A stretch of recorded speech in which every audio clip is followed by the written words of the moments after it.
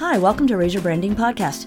This is Jackie Russo, and I'm the host. If it's your first time listening, thanks so much for downloading. Hopefully you'll learn something about branding and come back for more. Episodes are released every Monday, and you can find them on iTunes or razorbranding.org, where you can subscribe through an RSS feed. If you have questions for me, you can find me on Twitter at Jackie Russo. Thanks. If you don't like what is being said, change the conversation. Hi, it's Jackie Russo with another episode of Razor Branding Podcast. Today, I'm going to talk about 4 ways to perfect prospecting. These are the tips on how prospecting for the right clients will help your brand prosper. So at the end of the day, if you've got a retail establishment, then you're trying to appeal to everybody, as many people as you can find. You are in the B2C side of the business to consumers. However, if you're B2B, business to business, then you're not looking for mass numbers of people. You're looking for a very targeted few people, a select group that you're prospecting towards, that their business can do business with your business. So these new clients are essential to every business. Bringing new and valued customers into the fold is vital to a growing business, but prospecting can be tricky. Getting fresh feet through the door is only half the battle.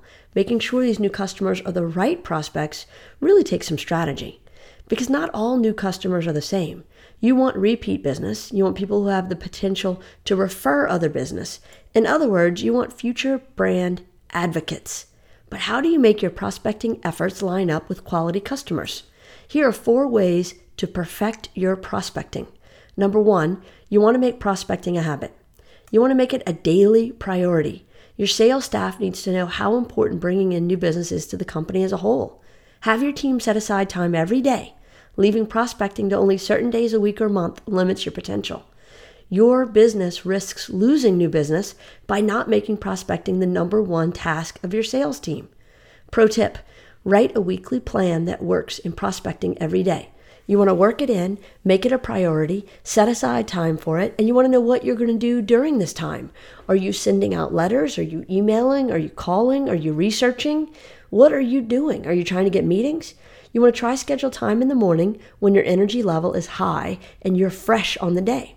Number 2, you want to use multiple methods. Forming new relationships is not a one-size-fits-all plan. You have to be flexible enough to try many different things over and over again. If you're great at networking in person, but hate making cold calls, I think you know what to do. You might still have to make a few cold calls, but you don't have to make them every single day.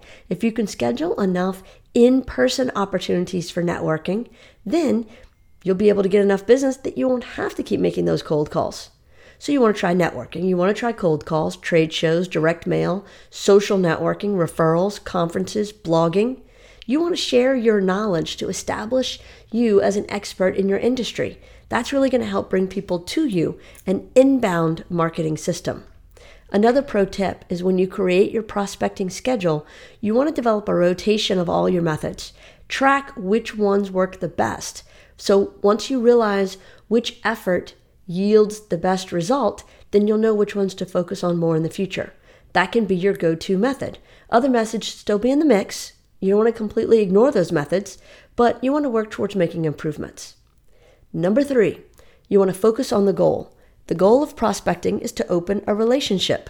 Don't get lost in analysis, a presentation or a discussion about the merits of your product or service. You can't try to educate them. You need to focus on scheduling an in-person meeting. The goal of the first contact is to get a meeting. The goal of the next meeting is to get a meeting. The goal of the next meeting is to close the business. So you want to begin a real relationship, not the phone calls, not the emails. The goal of prospecting should be to meet in person and get to know them, to really develop a relationship with them. Then you can move in for the close. One of the reasons some salespeople struggle with getting that initial face-to-face meeting is they feel like they have to prove they can create value during the prospecting activity, that first phone call or first email.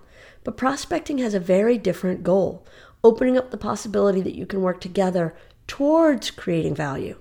You don't have to sell your brand entirely during the first call, but you do have to sell yourself enough to start a new relationship, to get the next meeting. Number 4, Nurture those relationships. Remember, business relationships are built over time. Your consistent pursuit of the right prospects is part of a longer-term plan for success. It takes some finesse and some nurturing.